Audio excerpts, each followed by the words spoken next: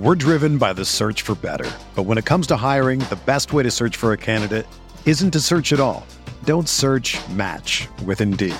Indeed is your matching and hiring platform with over 350 million global monthly visitors, according to Indeed data, and a matching engine that helps you find quality candidates fast. Ditch the busy work. Use Indeed for scheduling, screening, and messaging so you can connect with candidates faster. Leveraging over 140 million qualifications and preferences every day, Indeed's matching engine is constantly learning from your preferences, so the more you use Indeed, the better it gets.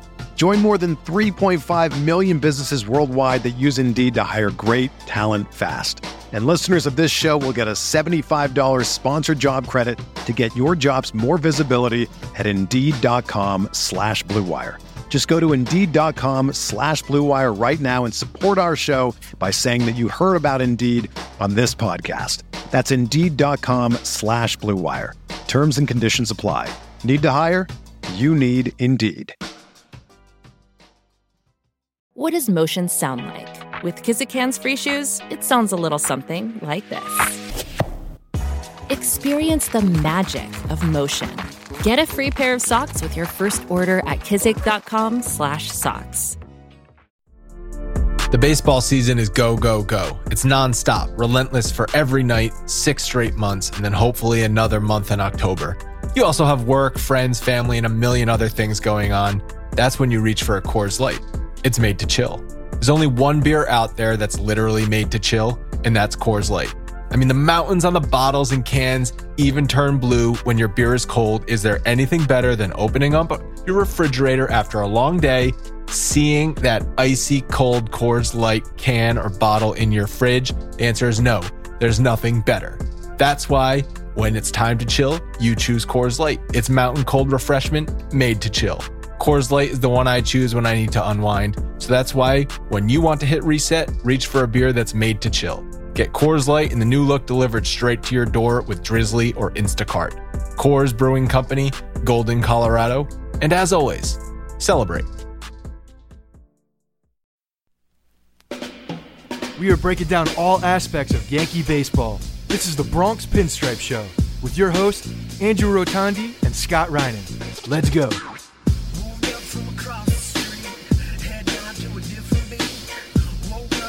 What's up, everyone? Welcome to the Bronx Pinstripe Show, episode 288. A very busy episode today, Scott. We have a lot going on today. A ton of mailbags, ton of good mailbags. We got some housekeeping items we're going to knock out in just a minute. But a special segment that we've only been teasing for, 14, 15 months at this point? I mean, we've done a couple of them. It's not like we haven't done them. We've done one of them. One of them, done fine. One of them. You know, one. Talking about movie documentary reviews. We are recording with the Take Two podcast. Brian was actually at one of our events last season, and he mentioned he had a movie and TV review podcast, and he said he'd like to do a crossover, so that's what we're doing today. We're doing a crossover episode with them. We're going to be reviewing 2 movies and documentaries. The first one, the one that's going to be on this episode, is the ARod 30 for 30. It's called The Deal. It was a short 30 for 30. It didn't even reach I thought they're supposed to be 30 minutes at least. This one only reached 22 minutes. Yeah, but think about it, there's commercials, so that's right, there's your 30 minutes. Real TV, right. And I'm sure people have seen that, but if they haven't, you can quickly, it's free on ESPN.com. So you can watch that before you listen to this episode. But then the other one we're doing is something I didn't even know existed. It's called Joe Torre, a Curveballs Along the Way. Yeah. It was a Showtime, the poor man's HBO Showtime special back in 1997, talking about the 1996 season. And my God, was this thing spectacular. This was me searching. I just went on Amazon and searched Yankees, and this came up. I'm like, oh, what the hell is this? I haven't seen it. Like, oh, it's the guy from Goodfellas. What is this? And that's how we found it. I had never seen it or heard of it before. And there's a reason. There's a reason why nobody has heard of this movie. So yeah, we'll break that one down later. It's more going to be amusing than anything else. That is free on Amazon Prime Video. So if you have Amazon Prime, you can stream that. It's about an hour and like a half long. I encourage everybody to watch it over the next week. That'll be on next week's episode. I encourage you all to watch it. For nothing else but a laugh, because there's some horrendous casting, some very unnecessary scenes. There's just a bunch of things that are ridiculous. Some just spectacular baseball scenes. So watch it. You'll get a good chuckle out of it. So that's all coming up. Very busy. Like I said, couple of episodes here. But some housekeeping items, Scott. Yeah, so we're in full plan mode on the back end of Bronx Pinstripes and the Bronx Pinstripes crew and all the things that we're doing going into 2019 season. Spring training, people have been asking about it in the Facebook group as well. We should have everything locked up this week. I'm talking with the guys down in Tampa about tickets and group tickets and trying to get a good rate to a good game up in they call it the bullpen suite or the bullpen lounge or something like that. And it's basically it's just they're good seats, and usually it's like a full buffet, and the tickets are included and beers included. So it's a really good deal that we can get. If you were there last year, that was where we were on the Saturday game. Yeah, it was Friday or Saturday. I don't remember. It was one of the two games, but yeah, it was one of the two games. We were up top, and we had I think like 30 or 35 people at that one, and we pulled that one together like literally like 3 or 4 weeks before it. Yeah, so.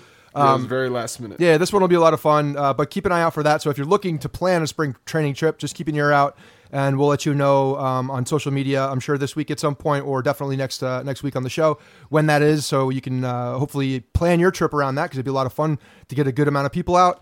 And we'll plan some events around in Tampa as well. Maybe hit a brewery. We did that last year.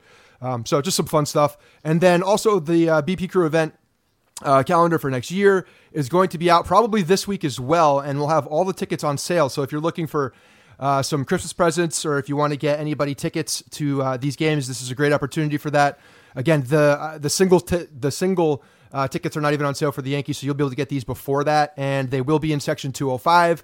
Really good deal this year. Also, all the tickets actually will be including a beer and a hot dog in the stadium, which is new this year, which is another good incentive to add some value. It's $117 value. Yeah, it's for real. It's another good thing that we're able to add together, just because we can get a good rate and a good area where we're going to be sitting 205. Plus this good deal with some additional stuff. So, and then again, it's going to include, a t-shirt for every event. We're going to throw in some different things too, that we'll have at the event. So I'm looking forward to this, but keep an eye out for both of those things. One more thing. Sorry. If you are interested, again, we had a call for this a couple weeks ago, and we have a list of different cities. But if you're in a different city across not New York, in the U.S. or in another city outside the U.S., shoot an email to info@bronxpinstripes.com, and put somewhere BP Crew in the title of or the subject of the email. And let us know if you're looking to either be a captain or get involved for your city. We're going to be sending out some emails about that really soon too, because we're trying to plan some away games that we can all get to. So, but we need some help. We obviously want to get everybody involved. This is a community aspect, and we want you guys to get involved if you're in the city, because we're not there. So that's what we're looking for. If you're in a different city and you want to get involved, hit us up. info@bronxpinstripes.com. So we're going to get into a few mailbags. We're just going to kick it off with mailbags, but the winter meetings are starting in Las Vegas on Sunday night as we're recording this. You know what that means, right, Scott? Rumors, horrible sources. Lots of high school Twitter kids that are going out saying, I damn well know this is happening, and that never happens. A lot of tweets from baseball writers confirming other baseball writers' tweets about certain reports that aren't true. Correct. That is, and lots of also that. In classic our podcast fashion, we're recording it. It's going to be released on a Monday, which means Monday afternoon there'll be something that happens. Oh yeah, but if there's something major happening during winter meetings, I'm sure you and I can work it out and get back on and talk about it. And the thing that happened last week was a day or two after we released the episode, Corbin signed in Philly, and that's what not in Philly, in Washington. It doesn't matter. It was Philly was the other team, the other dark horse team that was going to steal him from the Yankees, but it ended up being that he went to Washington for a massive contract, and that's what the first mailbag's about. So I'll read it from William Rivera. I think Cashman is the most overrated GM. I love it. He's just bringing the heat right away. How can you lose your number one target this offseason over money? Yes, it was a lot of money in years, but having to possibly offer 3 years to Hap is the oxymoron of the whole situation. Corbin will be 35-36 at the end of his contract, and Hap is already that old. I don't get it. If any team can eat money, it's the Yankees. Either Cash is a moron or Hal is just tying his hands big time. Right now, the signing of Manny is necessary. We cannot come into this season with less and expect more. I also don't agree with that last statement. Because they already acquired Paxton, that's not less. But still, I get why he's a little upset. So there's a lot of things to unpack here, I think, and Corbin's obviously going to be one of the big topics for today's show, just because we didn't land him, and I think everybody was expecting to have that guy sign on the dotted line. I mean, we heard about everything, his brother wearing the Yankees hat and all this. I don't know if you saw my over the top. My conspiracy theory was that the brother is now pocketing a few million because he put the Yankee hat on, knowing that it would leak out. I mean, this is some like very, very unbelievable planning by the Corbin family to get the Yankees involved with this negotiation. Hats off. Hats off. But to you them. didn't hear the news. You didn't hear the news that Corbin was actually an Expos fan growing up. That's why he signed with the Nationals. So since they were used to be the Expos. Yeah, no, this is all brilliant. It's all getting everybody involved and hiding that aspect. That's great. But yeah, I think people we're expecting this Corbin deal. The thing about it is that nobody was expecting Paxton to happen, right? So I think when we were talking about the offseason and general consensus, I'd say, over Twitter and Facebook and just social media, seeing what people are saying, they wanted Corbin and Hap. Like, I'd say the majority were looking at those two guys to and that's to what re-sign. we had too on our plans. And essentially, if they are to go out there and sign J Hap or a guy like J Hap now with Paxton, that's essentially what's happening right now. They've gotten their left-handed guy with Paxton, and honestly, Paxton over Corbin, probably a better situation anyway. But you just don't know with Corbin. I think the biggest difference between Hap and what William is mad about is that the end of the contract for Corbin, he would be the same age as what Hap is. Here's the big difference. We have no idea what Corbin will be at that age. We do know what Hap is right now. Hap is an effective pitcher. He is pitching well at this age, and I think that's the biggest difference. So if they're going to offer, 2-3 years will be probably over the top, but I wouldn't be surprised if they were to do it at this point. I can't see them doing that, especially since they were so careful with Corbin not to extend to the 6th year. They clearly had 5 years in mind. And Jack Curry tweeted that the offer that the Yankees were planning on giving him was 4 to 5 years in the $17 to $20 million range. Right. And the dude ends up signing for 6 years and $140 million. Yeah. That is a big difference. Yeah. So maybe when Cashman and the analytics department heard, he's going to get 6 years and $140 million. That's 40% more than we were willing to offer. No thanks. Yeah, I mean, I'm not mad at them for not overextending for that amount of money. In my offseason plans, my comp was to use Yu Darvish's contract, just because that was the last one that had signed with any amount of prestige, if you will, but any kind of popularity in the market. Like, that was probably the guy that you can use. Corbin is not Darvish at prime. They're not the same guy, but at the same time, when you're looking at what the free agent market was this year, Corbin was the guy. So I don't know. That's where I got that, but he even still got more than Darvish got. So you're looking at the amount of money that he got, and what this leads me to is another point from Williams. He said, why is Cashman overrated? And the reason he said is because they lost their number one target. Well, guess what? Maybe he wasn't their number one target. If they're not going to pay that much more money for him, he very well may not have been their number one target. It would have been a good target, one of their targets, maybe number one target within range of X amount of salary. But I am not mad that they didn't go and overextend, because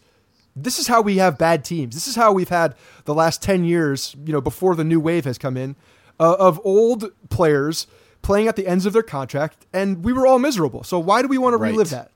Thank you. Yes, that's exactly what I was going to say. Yankees fans want it both ways. They say, well, they can just eat the money, and they did it with a lot of players, but we're seeing that now with Ellsbury. It's and I know he's not on the team because there's faking injuries, but there's a certain point that Hal Steiner's not just going to keep eating $20 million a year players. Yeah. It's not feasible. So I understand that business aspect of it. But you mentioned, I do think Corbin was their number one pitching target on the free agent market.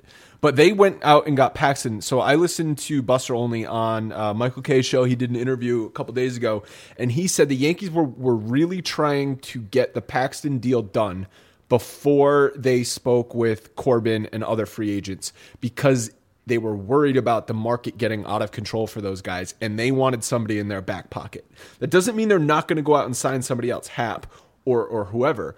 But they didn't have to get desperate for Corbin because they acquired Paxton. And that's brilliant. That is right there. That is one of those underappreciated moves by a general manager that no one is going to give him credit for. But the timing of the Paxton deal did play a significant amount. They didn't have to go out and overextend themselves for a guy like Corbin when they have a controlled Paxton now for 2 years.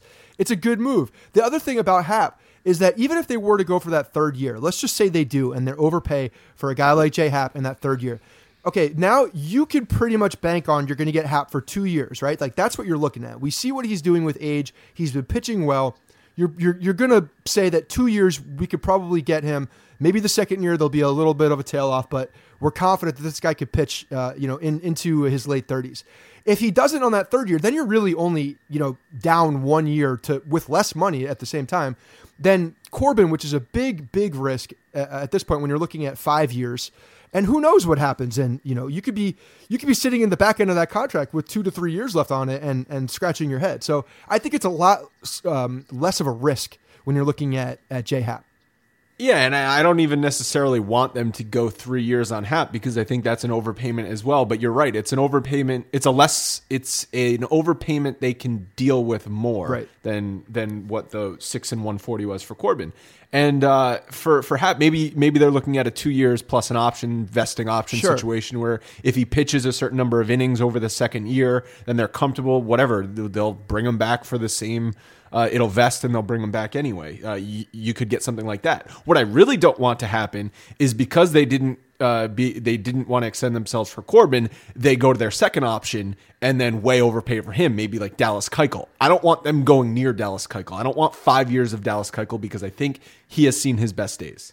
Right. No, I agree with that, and I think that's probably one of those areas because I think at this point Keuchel's probably the most attractive to the majority of he's teams. The second best. He's the next best starting pitcher on the market. But I don't even know if I agree with that. Well, for the duration and for age and you add all these things considered, I'd say he's the most attractive. But we've even been saying, like, if we're just talking about the 2019 season, you could get a very similar season out of Keuchel, out of Corbin, and out of J-Hap. Right. No, I agree with that. But again, when you're the Phillies and you're looking at signing one of these guys, you're not just looking at next year. You're looking down the line. You're looking at, well, okay, in 3 years, can Dallas Keuchel, moving to the National League, be effective for 3 to 4 years, whereas J-Hap is 2, and then we're pushing it with 3. So yeah, he's attractive in that sense, I think. The big difference that a lot of people, and I get it, have been saying with Corbin was just money. Whereas Paxton ended up costing you Justice Sheffield. Right. Fine. You know what? Again, dude, I was already in my brain thinking Sheffield was out the door just because of the way that they kind of showed how they were treating him, keeping him in the minor leagues as long as they were. The issue is him not controlling himself. I thought there was a bit of an immaturity with the kid. I didn't think he was ready for New York. I didn't think they liked him as much as a lot of people put on there. So I chalked that up as whatever because I didn't think he was going to make an impact in New York in the first place. So that's just my personal opinion. That's where I already dismissed him to an extent. But when you're looking at Paxton, it's just, I don't know. I think at the top of their game that Paxton's a better pitcher, and I think they made the right move. But I don't. So again, Paxton, yes, peak Paxton, which we saw 2016 to 2017, was better than peak Corbin, which was the 2018 Corbin. The biggest difference is health. Corbin has been a little bit more durable than Paxton has, but Paxton's been pitching in the American League. Corbin was pitching in the National League.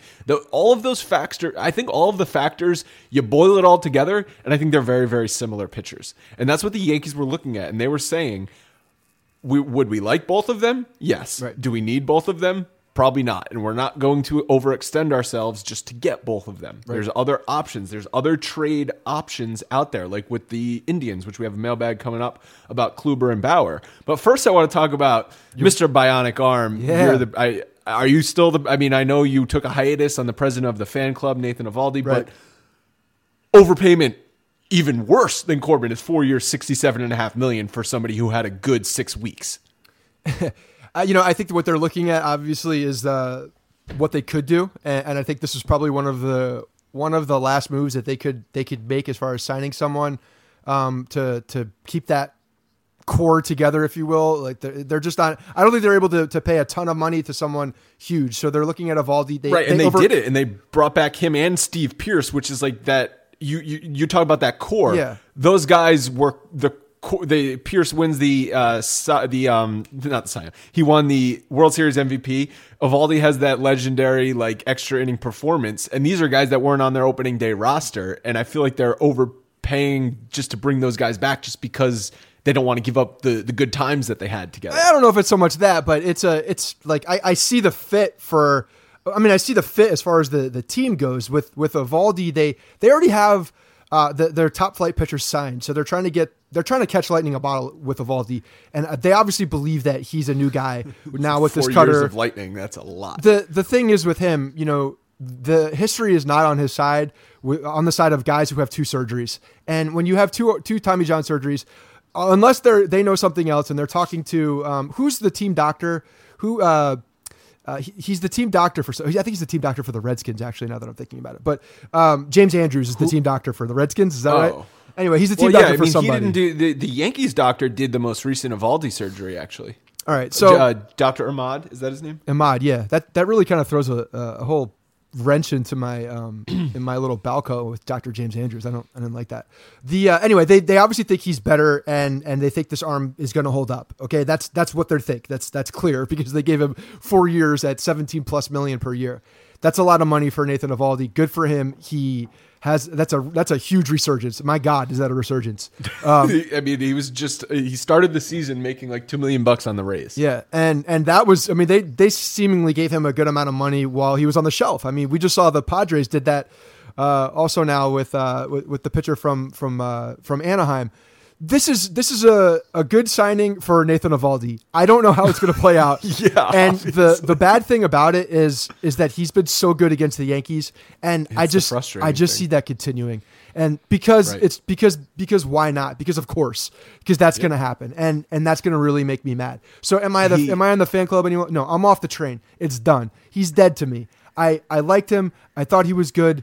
And now he's got a bionic arm with some some steroid fibers in it and whatever else they put in that arm. He's cheating. That's it. I mean, I think it's 50-50 he pitches healthy through those 4 years. Oh, I think it's less than 50-50.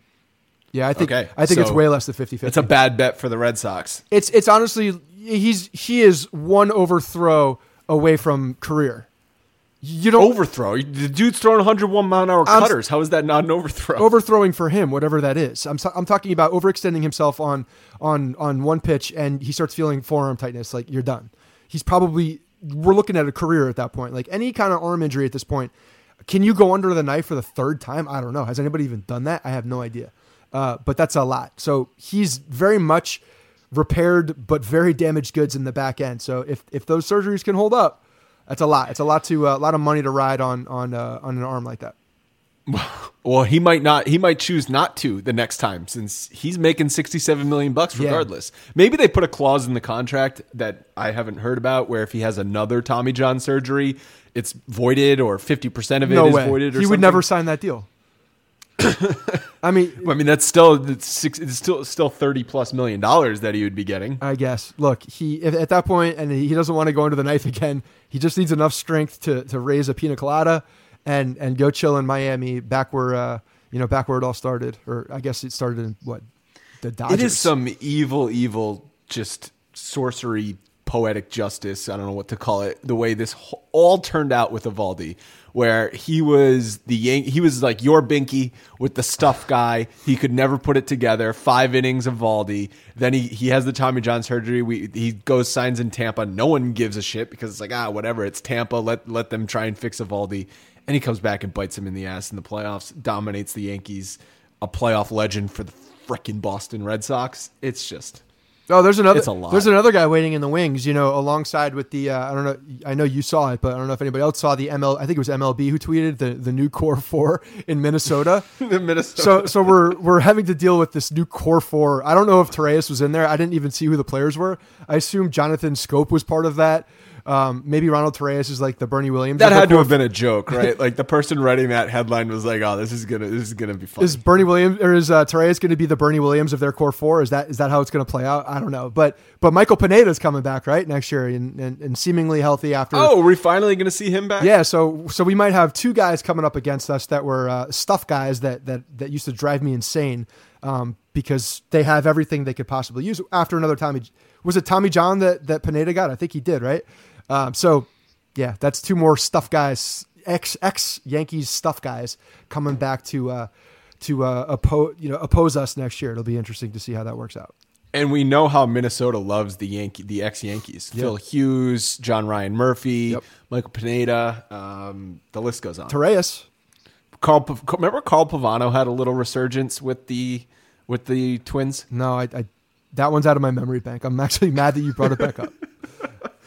All right, next question is from Taylor Smith at TCS1630 on Twitter. In your opinion, should the Yankees target one of the Indians' aces via trade, Kluber or Bauer?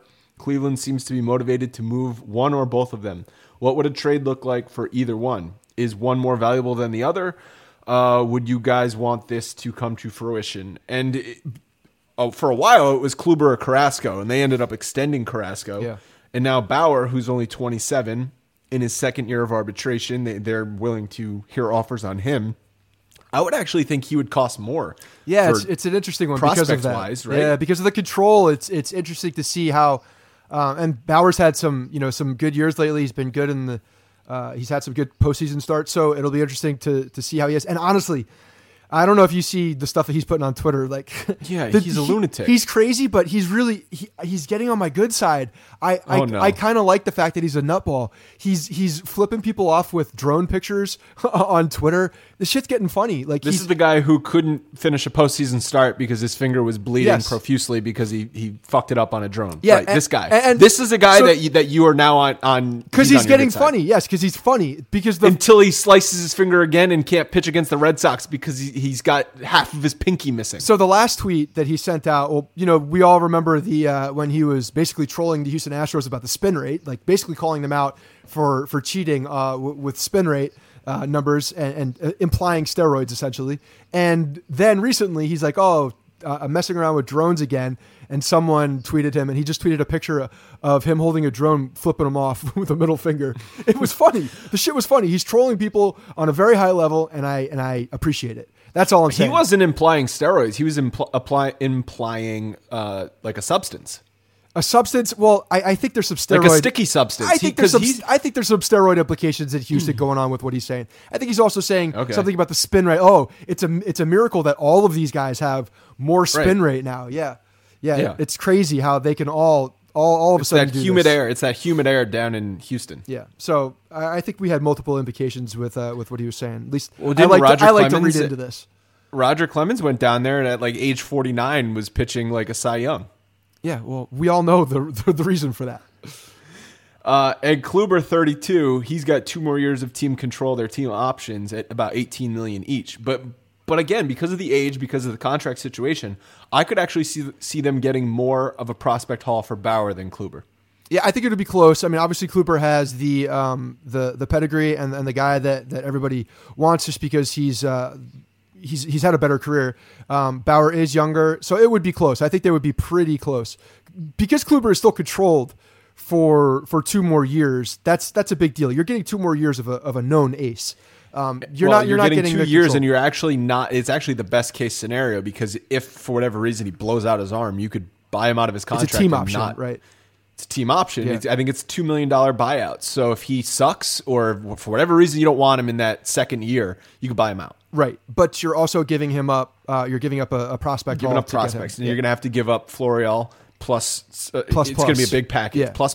It's going to be 4 of the top 10 Yankees prospects going to Cleveland. But having said that, I would still do it for either one of these pitchers. Yeah, I think this is where, we're going to start focusing. We're going to start hearing a lot of things about this. I have a feeling a lot of rumors are going to start coming out around these Cleveland pitchers, and you got to believe the Yankees are involved. They've made deals with them in the past. So, I mean, with the Yankees, that is a telling sign. They do like to make deals with people that they've dealt with in the past. I mean, it's, Seattle is definitely a place they've done deals. The Padres, the Pirates, you look Anaheim, you look for guys that Cashman has had prior dealings with. And I think at that point, you have to put them a little higher on the list because there is a comfort level there as far as negotiations. Plus, I'm telling you, the Chernoff connection. Chernoff is getting noogies right now, being held down, saying, "Look, your dad's radio station is going to go down in flames unless you make this deal." So, lots of that happening. MLB.com posted a story with hypothetical trade scenarios, and they had Clint Frazier going back to Cleveland, and I really just don't see that. I don't see it happening either. I really don't see that happening. They got rid of him for a reason.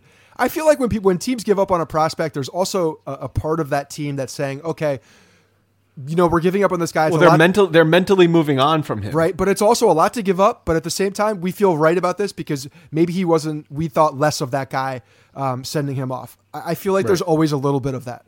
Right. Some scout in their minor league system said something negative about him, which pushed him over the edge. So, and I think it's just bad. It looks optics, bad. Yeah. It's bad optics when you're bringing back a prospect or bringing back a player, which is another reason why the Yankees, I don't think, were ever in on Nathan Eovaldi. Right. Well, I agree with that. I think it's egg on face if you're coming in and paying especially that much for a guy like Nathan Eovaldi. There's no doubt. That would be a really hard contract to swallow if they were trying to.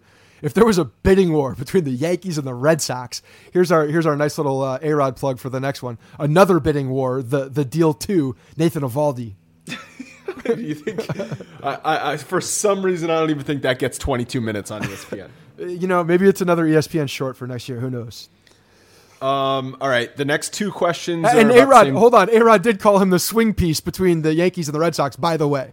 So further connections. He called Eovaldi the swing piece? He called Eovaldi the swing piece between the Yankees and the Red Sox. This week. You mean last year? Yeah, go on just recently. Go on our Yankees Facebook group, our podcast Facebook group, if I could freaking talk. I put the video up in there. Go look at it. It's ARod saying he's the swing piece. In what context?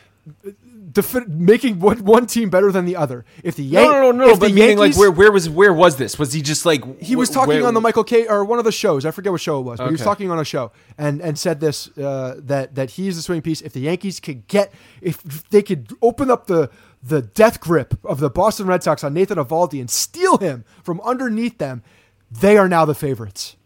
He knows. Does ARod know that if the Yankees had signed Eovaldi, he still beat them in the playoffs last year? Like, that doesn't change.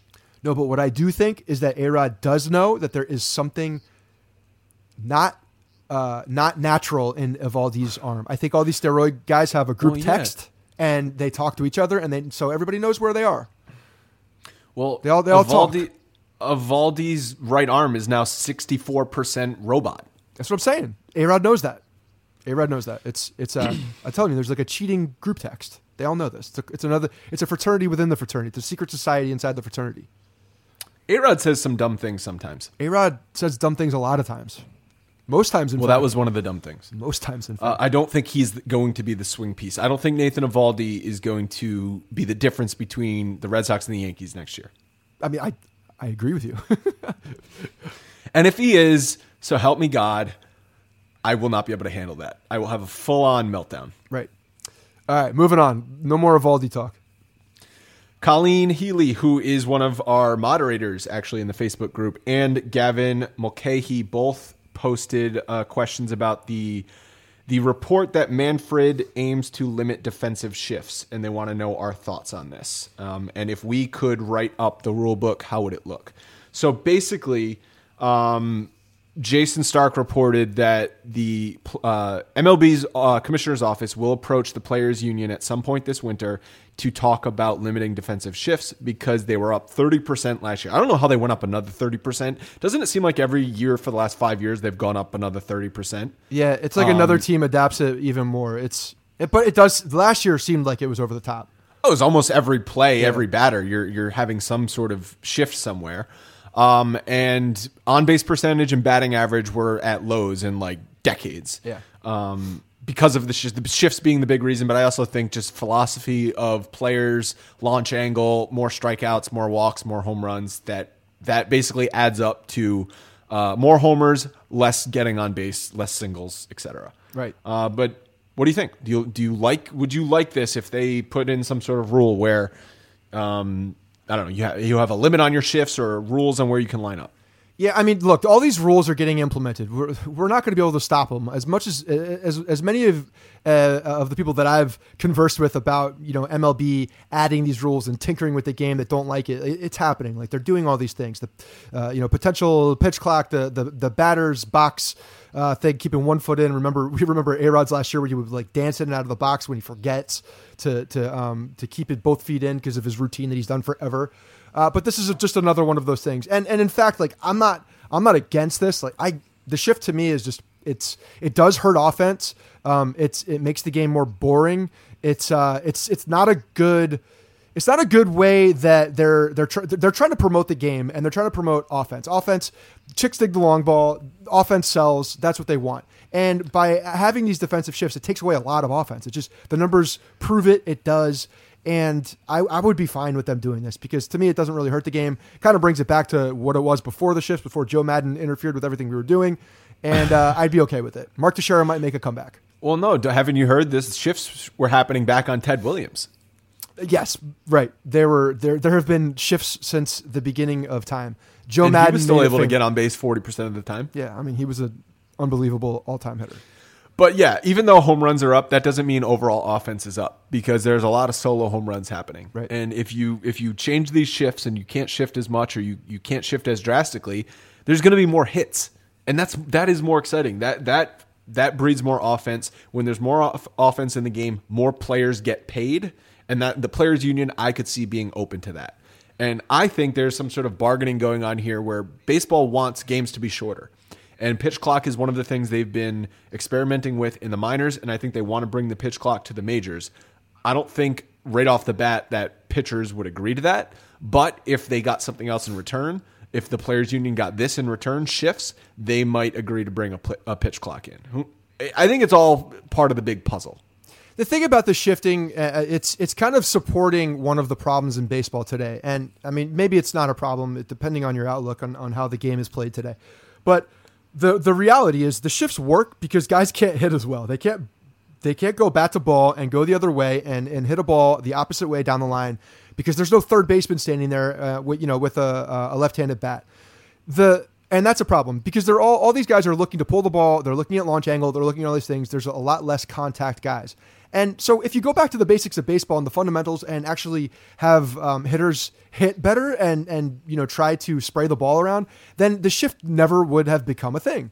The reason the shift became a thing is because of the way that guys are getting taught, the way that the systems are now teaching and promoting launch angle and pulling the ball. That's why it works. If they were to go back and the hitters were to start hitting the ball all over the place, which I do believe they could, if they were to actually implement that within the lower levels and start practicing that more, then shifts would be obsolete anyway. So it's kind of catering to the launch angle issue anyway. I don't know. It's a chicken or the egg scenario. Exactly. But it does go down to the major shift in the way that the batting approach is in major leagues and down the line.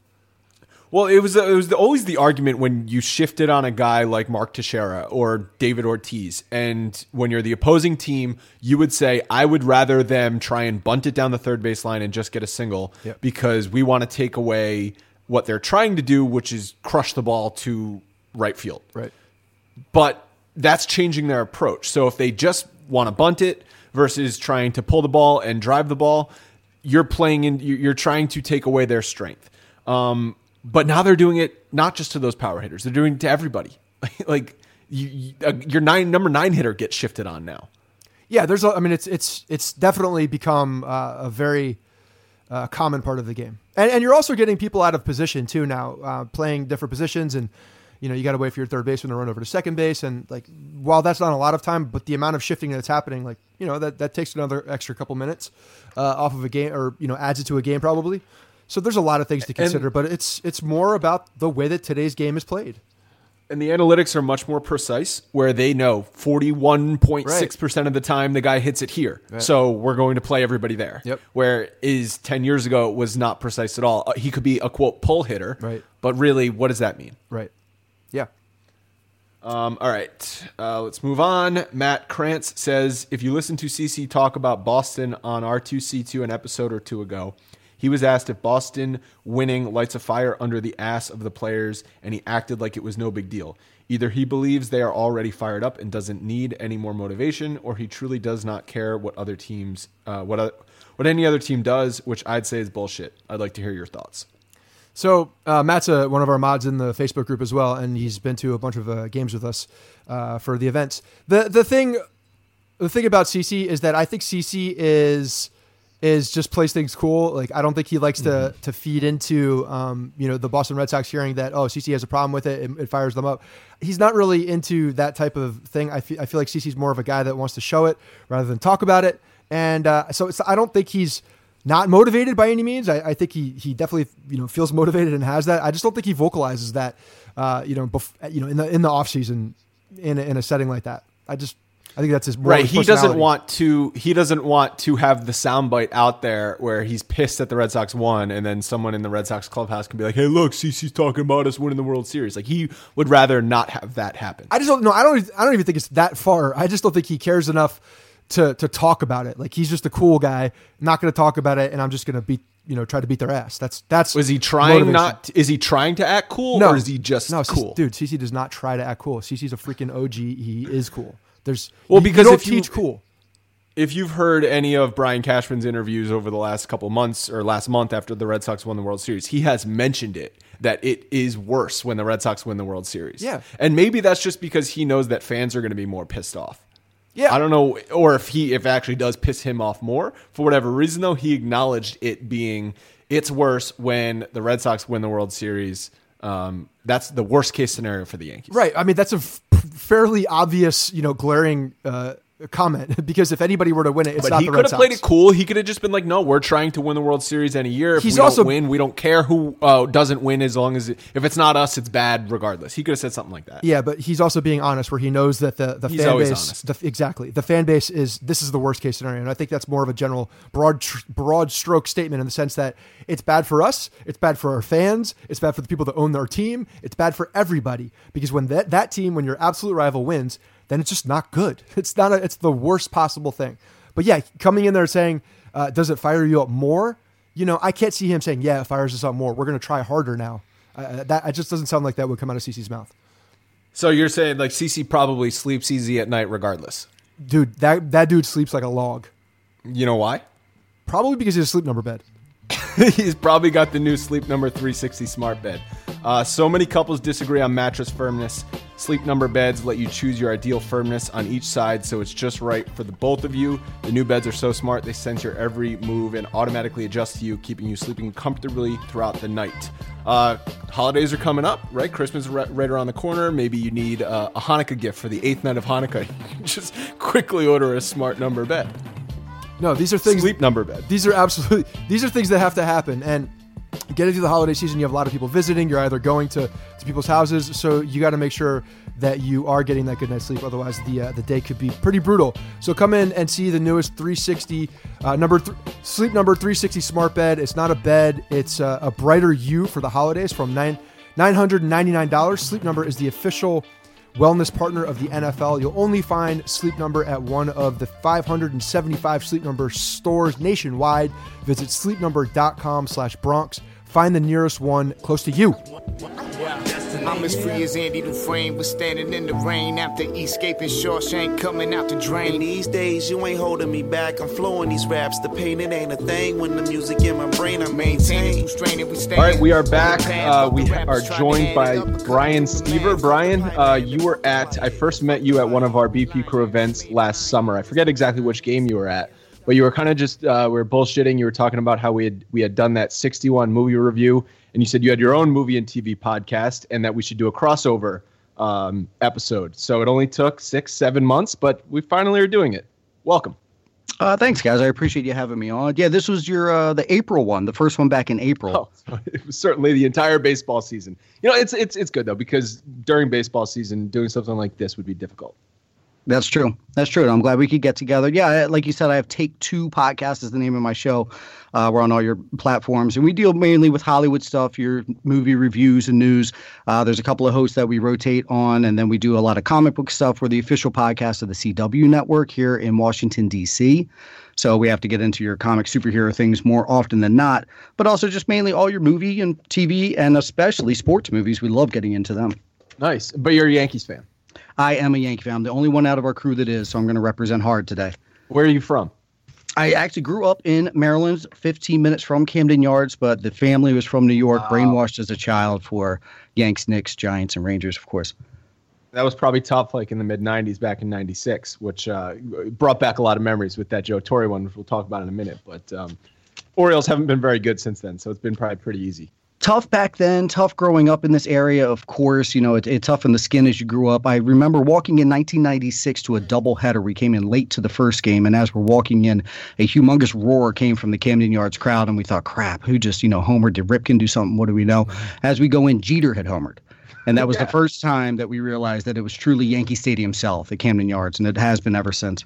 It was even before that, too. When I was a kid, my stepmother is she lived in the Baltimore area for a while, and we used to go down there quite often to Memorial. So I was actually there before Camden Yards quite a bit. I went to Memorial quite a few times. Almost caught a Larry Sheets home run in left field, actually. But I remember there being just a ton of Yankees fans there too. So I've seen a ton of baseball games, mostly Yankees Orioles games in Baltimore. So it's a fun place to watch baseball because it is pretty much a home crowd. This is true. And the Oriole fans that are there, they're usually reading a book or something anyway. Yeah, you can get behind the third baseline, 5-6 rows up for like $8. It's great. Very true. Now with no Manny Machado, it's going to be even worse for them. So, it sucks to be an Orioles. They're giving away kids tickets for free, I believe, at some point, or they were this year, or they are next year. I don't know why all shitty teams don't do that, honestly. Yeah, it's a great way to build a fan base. Or just I actually love the idea. I took my daughter to many games for free this season because of it. Anyone under the age of 10, it was nice. We fibbed and said that she was under 10, but either way. Oh, so they did that all year long? Yeah, all season. Wow. You get upper deck. We'll buy your adult ticket upper deck. You can get the kid one for free, 9 and under. I agree. It was a beautiful marketing scheme. Almost all teams should do that just to get more fans in. Your better teams obviously don't need it, but these low market teams, they should all do it. Right, but even though like the Yankees do some of that stuff midweek because it's some random Wednesday games against the Royals, there's 20,000 people there, and they want 40,000 people there, so they do $5 tickets or whatever like that. They'll tell you 40,000 people were there. Oh, right. It was a sellout once again. Yeah. John, it was a sellout for the 42nd game in a row. Another one. All right, let's get into the ARod documentary. It was a 30 for 30. It came out February of 2014. Did either of you guys have a good like ESPN announcer, what if I told you voice that you can read the blurb? Can't beat that. That was pretty good. Okay. What if I told you that in the winter of 2003, two cities went after the same man? On one side, New York. On the other, Boston. In the middle, the hired gun, Alex Rodriguez. Does that make you want to puke, Scott? Yeah, it really does. I'm thinking of Cousin Yuri the entire time. So this, as far as like a documentary goes, 22 minutes, it was quick. I was very interested. It was very engaging. I had seen it when it first came out. I remembered it, and I hadn't seen it since then, but I watched it on Friday afternoon. And I thought it was really good. What did you guys think? Scott, you can go first. So yeah, I mean, it was essentially a recap of what went down. It was interesting to hear. I'm glad they were able to get all of the big name people who were involved in this whole thing. Like they talked to Theo, they talked to Cashman, they talked to Theo's assistant. His name is eluding me right now, but they had the people involved, which I thought was very interesting. Texas GM with John Hart. Yeah, John Hart was in there, also involved in it. Absolutely. Yep. So I thought the fact that they went in and got everybody on camera. And you could see them talking about it was pretty cool because you see the different aspects of how they were approaching a situation, and you really don't find that. There's not much. This one, I think, they were very candid in the way that things went down because it became very public because of the issues with the players' union. So I thought that whole aspect was interesting. There were some minor things that I picked up on that ESPN screwed up, I think, but overall I thought it was pretty good. I agree, and I think you could feel Theo's pain and Cashman's almost kind of smugness. Like, yeah, it's just this is how it went down. It fell into our lap, and then Theo was just—he looked like a couple of times he almost wanted to cry, just recalling what happened and how this one got away. Oh, see, I think it's the complete opposite. Really? I think Theo's like, I dodged a bullet. He did dodge a bullet. Like, I can't freaking believe that. I thought we won the thing at the time, and look what happened. Because that's really the irony in watching that as a Yankees fan. It sucks because Red Sox fans, after it went down, if you talk to Red Sox fans in February of 2004, so spring training, they're friggin' devastated. Yep. They thought they had ARod coming in. They thought they had Ordonez coming in. Nomar wasn't going to be on their team anymore. And boom, Yankees get ARod. Like, that's another L for them. They just took the loss in 2003, and they get another loss in the offseason. But it didn't work out that way, and that's why, as a Yankees fan, I thought it was kind of shitty to watch. Kevin Millar going on TV saying, "Who do you want? Oh, we want ARod. We're on. We don't want Lester and Nomar and whoever the other." So it's and it was Manny too. Manny was the other piece of it. Yeah, Manny was going to Texas. Yeah, we're kind of jumping around here, but the proposed deal for the Red Sox was that Manny and John Lester was going to and it was John Lester. Mm-hmm. Yeah. Was going to be going to Texas. And then they were trading Nomar somewhere else too for Brandon McCarthy. So the total return back to the Red Sox and like subtraction, the subtraction was going to be and not directly into this trade, but Nomar was a part of a different trade. And Manny Ramirez and John Lester, and then they were going to get back Maglio Ordonez, ARod, and Brandon McCarthy. So that would have been the people, the three that would have come back to the team, totally changing the landscape of what everything actually that happened in the 2004. mid-2000s. Yeah. Yep. I wanted the trade. I remember it. I was okay with it because at the time, Manny destroyed the Yanks. He always destroyed the Yanks. Yep. And of course, Nomar, we didn't know nothing about Lester yet. He didn't come up until 2006. So he was down the road. But hindsight, looking at it, you're like, holy crap, they would have gotten rid of Lester. Yeah. And then, I mean, Maglio was a stud, but he was just another stud along the way. And ARod hadn't proven nothing yet. We didn't even know that he choked in the playoffs yet to that point. Yeah, I mean, ARod was the best player in baseball at the time, but when you looked at it from the Yankees' perspective, if he had gone to the Red Sox, but you take away Manny's bat, how much better are the Red Sox? Yeah, that's the interesting thing. When you're talking about having Manny Ramirez, who was just absolutely mashing and destroying, literally one of the greatest right-handed power hitters in the game, and a Yankees killer at that, it really couldn't have been much worse than Manny Ramirez. And I think that's why Yankees fans were okay, Yeah. And they said it even in the documentary, they said it. Nothing's worked, so go ahead. Go get ARod. That's right. We'll see if that works. Probably not. And if you're talking about, take yourself back to 2004, after 2003, beginning of 2004, if you're saying we got to go up against a lineup with Manny and Nomar or ARod and Maglio Ordonez, I feel like that's a coin flip. So I pulled their numbers. I don't know if you guys pulled their 2003 numbers just to compare the seasons. I did not. Let's hear it. I'll use a outdated stat called batting average. Let's see. ARod and Maglio, they were 298, 47, and 114. 47 homers, 118 RBI. And then Maglio is 317, 29, and 99. Nomar and Manny in comparison, 301, 28, and 105. And then Manny was 325, 37, and 104. I mean, Manny was one of the best hitters. Yeah, 100%. That's why. I mean, Maglio fell off soon after that, maybe because he fell off a cliff at some point, and he had a resurgence with the Tigers, though, didn't he? Yeah, he was one of those guys that was a feared hitter, for a long time, and with the White Sox, and then I don't know. I feel like Maglio Ordonez was all of a sudden not really a threat much anymore, and to be very honest, it was Manny Ramirez in the minds of any Yankee fan. Already had we knew what he was. We knew how he was a guy that could hit and he did dumb things and all these things, but nothing had worked. So, that's the guy that we kind of, if you're going to get rid of one person, get rid of Manny Ramirez from that team. Right. And Ortiz went on to be the clutch face of clutchness for the Red Sox, but it was really Manny who was always doing the dirty work. He was backing up Ortiz in that lineup. Manny won the World Series MVP in 2004. So yeah. I don't know how you look at this from a Red Sox fan perspective and say, oh, I wish that we ended up with ARod. I don't think there's one Red Sox fan out there that wishes it went the other way. I agree. Not possible. Go ahead, Scott. No, you're good, Brian. It's all you. No, I agree. I remember at the time the one thing they were arguing was ARod's glove, and that they would, versus Manny's glove. Or versus Nomar. But that was the thing. You had Nomar's glove, so that was even a wash. So well, the Nomar hitting was stats gone. Nomar was essentially gone. They knew that. That was the big deal. So in the minds of everybody, Nomar was already gone. Yeah. He was part of the deal going to Chicago at the time. Yes, and they knew that he wasn't going to be there, so that's why they were getting rid of him. They were trying to get something for him. They weren't going to re-sign him. That was they knew in their minds Nomar was no longer there. And they kind of backed themselves into a corner with Nomar because then he was a lame duck because he was in the last year of his contract and he knew that the Red Sox didn't want him anymore. And you remember the whole thing in the first half of that 2004 season where Nomar was kind of pouting all the time. And I remember that game that Jeter went flying into the stands. Nomar didn't even start that game. And when Jeter was being carried off the field, bleeding from the face, you saw Nomar in the dugout kind of just like shrugging his shoulders and like folding his arms, like pissed off.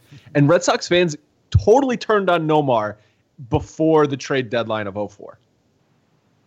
What was he pouting about? He was dating Mia Hamm. I think Mia Hamm probably actually, what he was pouting about. Yeah, was she later? I think Mia Hamm. I don't know. I think didn't Mia Hamm go into the media and start chirping off too about Nomar? At some point she did. I don't know if it was then. I know she was adding, defending him. Yeah, but regardless, to get back on track with the documentary, it starts and that famous line after ARod's watching the Boone walk-off, and he says to himself, "I'm playing for one of these teams next year." That's how it all started.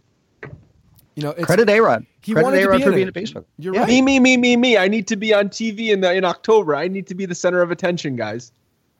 That's the thing. He has to be in there. He wanted to be in there. He was willing to take less money because he wanted to be in the center of the attention. And everybody knew the Yankees-Red Sox rivalry, no matter what side it was. He didn't care. Again, hired gun. He just wanted to be in it so that he could have the attention. And he was willing to take less money because ARod probably knew that off the field he could make way more money than he could on the field. At least the difference of what they were going to pay him over the rest of the contract. He made $252, double the Garnett contract. The ESPN went into the whole big thing about the highest paid athletes at the time. I don't know how Kevin Brown was on that list. I mean, you read the names: Alex Rodriguez, Kevin Garnett, Shaquille O'Neal, Ken Griffey Jr., and then Kevin Brown. Like, how is Kevin Brown in that list of 5 players? He was on the back end of that. Didn't LA give him 7 LA for 105 gave him a massive and like contract. Yep. They gave him a massive contract, and the Yankees ended up having to take on the rest of it in 2004 because they were desperate for pitching. Yeah. God, him starting Game 7 of the 2004. Brian, are you an ARod guy? Are you an ARod fan? Nope, I never was. I tried so hard to get behind it, but I could never do it. And neither is Scott. I'm sort of more in the middle on ARod, where I realize his ridiculousness, and I have grown to like ARod a little bit more post 2013 suspension once he came back. But yeah, I mean, you still hear about all this stuff with ARod. But at the time, at least the way this documentary put it, he was the good guy. He was the guy sacrificing his salary on the field to get on a winning team. Because I think they didn't actually say he had $179 million left on the contract. The documentary didn't actually say what the new deal was going to be, but he was walking away from big money. For the Boston one you're talking about. They talked about how much money the Yankees took on, but they didn't talk. Well, the Yankees, right, but he still got paid the same amount because the Players Union wouldn't approve it otherwise. So Texas ended up paying a portion of the deal, but he was going to give up money for the Boston contract to work out, which leads me to believe why. I guess I was asking why didn't the Rangers agree to take on the same amount of money if he was going to go to Boston? But it's because they were taking the Manny deal. Right. Well, yeah, there was a lot of money still on the table for them to bring on too. One of the incentives, the reason that the deal didn't get made was obviously because taking less money is not a precedent that Fire wanted to start. I mean, the Players Union at that point, and still is one of the, if not the strongest, it is the strongest in baseball. But it's a very strong union. They don't want to set a precedent for someone taking less money because that has a trickle down effect. The thing that I thought was crazy that they thought the value add back to ARod was to give him his likeness. Like, to me, yeah, I mean, I thought players he could sell T-shirts with his face pouty on lips on. Yeah, I thought exactly. He could kiss his blue lips. I just want to kiss myself in the mirror. Can I do that? I just need the likeness so I can. He wanted to make the out in the mirror with photo. myself. Yeah, he wanted the centaur picture. Yeah, see, this is why I never tried with him. Where would he get the dollars from? Like, I mean, put it in today. Like, would that be for Judge? Every one of those foam gavels that sells, would he get a percentage? Is that what he wanted? Something to that effect? I think so. The likeness. So if they were going to sell his name in any way in any marketing material, he would be getting whatever that cut is for the likeness of being on there. And honestly, I thought that was part of the Players Union. I thought the MLB Players Association currently has a deal like that in place. Maybe it's more blanketed and it's more of a broad strokes and not as specific with every single thing that the team does. But on the MLB level, I know they have the ability to do things. They just probably don't control it as much. But so what does that mean though? Because you're not talking about jersey sales, because jersey sales belong they get a portion. To the players get a portion of jersey sales. Yeah, there's a cut that's made. Absolutely. But that's not what he was talking about. No, he's talking about specifically his the likeness. So if the Red Sox ownership wanted to put up some friggin' billboard with ARod's mug on it, they couldn't do that unless he got a cut or whatever. Maybe it very well could have had to do with like the fact that his likeness with the uniform on too. Because think about like all the games, a lot of them for a long time, if you were in a video game, you had a blank hat on, or like now they're doing it with the players' hats and gear on there. But a lot of the licensing wasn't done back at that point. And I don't know if that's it. I'm speculating at this point, but there could have been some contingencies on the likeness. There's obviously at that point was a contingency on how much they get for things that they're a part of. I think that's changed now though. I'm gonna have to look that up. Right. And, but the Players Union, like you said, I forget which one you said it, but didn't want to set the precedent of somebody giving up dollars that they signed for, because that's going to be bad for the rest of the players. And I totally understand that. So that's why the deal didn't go through. But I loved how the documentary sort of went into the off-field rivalry of the two teams, the arms race. And you remember the back and forth that offseason with Curt Schilling and Jose Contreras? The Yankees getting Contreras and the Red Sox getting Curt Schilling? Yeah, Yanks were down there on Thanksgiving Day, and that's how they swung him, right? Well, it was the Red Sox. Sox were there at Thanksgiving? Red Sox went to Curt Schilling's house on Thanksgiving Day. That's right. And Theo, I forget where I heard this, but Theo would not leave until Schilling agreed to go to the Red Sox. I remember that whole thing playing out too. It was a big deal, and Schilling especially was a big deal because he had killed the Yankees in 2001, coming out there and pitching against them. So there's also a bit of a heated rivalry on the field with Schilling and the Yankees already. So you add fuel to the fire by putting a Red Sox uniform on him. That's a difference maker. Plus Schilling, one of the best postseason pitchers. So that was a huge deal. And the fact that Contreras really did not work out at all was a big swing. Maybe not as big of a Nathan Eovaldi swing, but a pretty big swing. So underrated about the 2000, that's going back to what we were just talking about on the episode. But so that 03-04 offseason, Yankees lose Pettit and Clemens to Houston. And they were in on Curt Schilling. That didn't work out. They bring in ARod. That's obviously an upgrade over Aaron Boone at third base, but they don't really do anything for the starting rotation. They did bring in John Lieber. Like, wasn't he their big offseason free agent pitching acquisition? Like, that's bad on Brian Cashman for leaving a pitching staff in shambles. The Pettit, that was the one time that giving someone a hat as a gift worked. Remember, didn't he open an Astros hat Christmas morning from his kids? And that's what made him choose that, as opposed to like having your brother put on a Yankee hat at a wedding reception. Well, the Yankees were worried about his MRI on his elbow, and they only wanted to sign him for 2 years or 3 years. It was one less year than Houston was offering. Yeah, but his buddy was there too. But his buddy was going to his. So Clemens owed him another shipment, and he didn't want it. It was the postage from Houston, so he just figured, I'll go to Houston. I'll follow. If you send it through the post office, sending it through the post office is a little sketchy. Who else was going to inject him in the ass? Right. There were a lot of implications with this. Pudge, had some involvement. The Cashman obviously didn't do a very good job with what happened, and as far as their pitching staff, losing Schilling I think was a big deal. The bottom line is that Contreras didn't really work out to what they expected him to be. Obviously, it was just a guy that he was supposed to be this big ace coming over, this big Cuban ace savior, and it didn't work out. And that was the big failure. It was really the fact that the player didn't work out for them. Because if he was a different guy, if Contreras came over here and was a a difference-making ace to what everybody thought that he was going to be, probably a different story. I'm sorry if you guys can hear me pouring another glass of scotch. All this talk of 04 is getting me a little emotional over here. No, you should be drinking. I usually just stick to beer when we're doing the podcast. Scotch can get away from you, and who knows what you're liable to say. But that's valid. So mid-January, Boone shreds his knee playing basketball. Cashman and ARod have a nice powwow at the writers' dinner and talking about him playing third base. And then the trade with Texas happens. I loved this portion of it. I forgot about this. Alfonso Soriano, and then the Rangers had a choice between Joaquin Arias or Robinson Cano, and they picked Arias.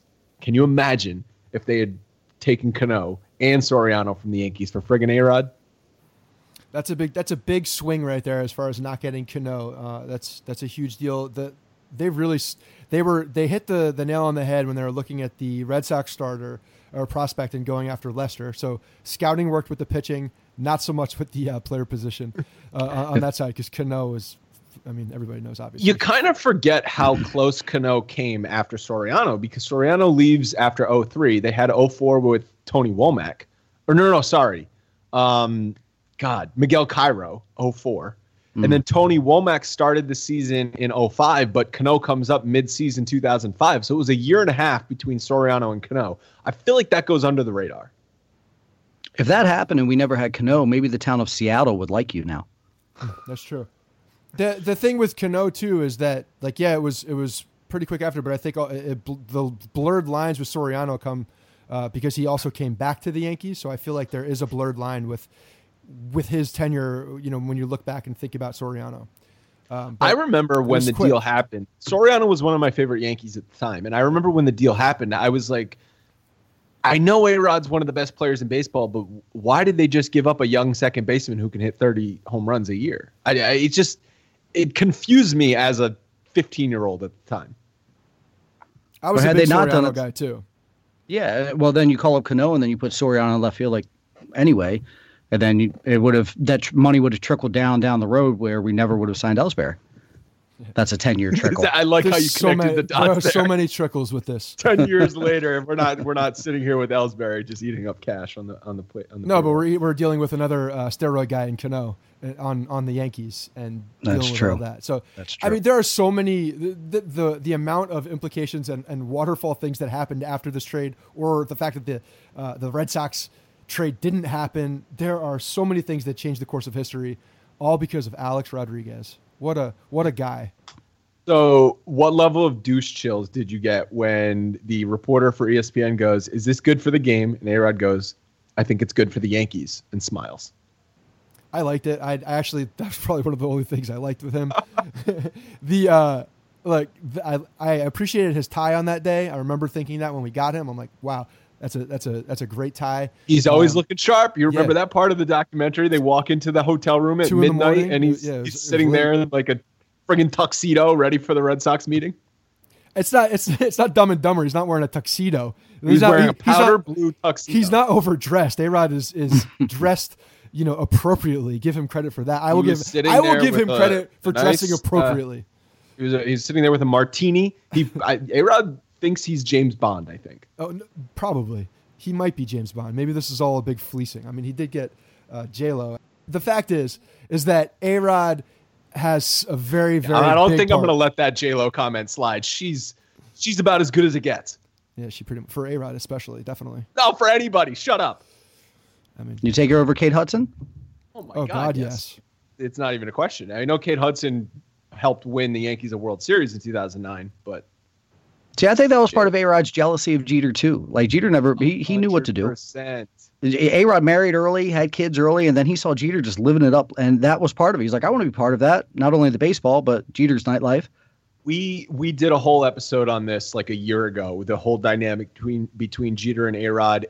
ARod was always the better player, and everyone said you're the better player, but everyone loved Jeter, and he just could not friggin' figure out why. And that messed with his head. He became a jealous, crazy person, and he turned into the monster that he was from 2004 to 2012 because he was always jealous, living in Derek Jeter's shadow in the Bronx, in New York.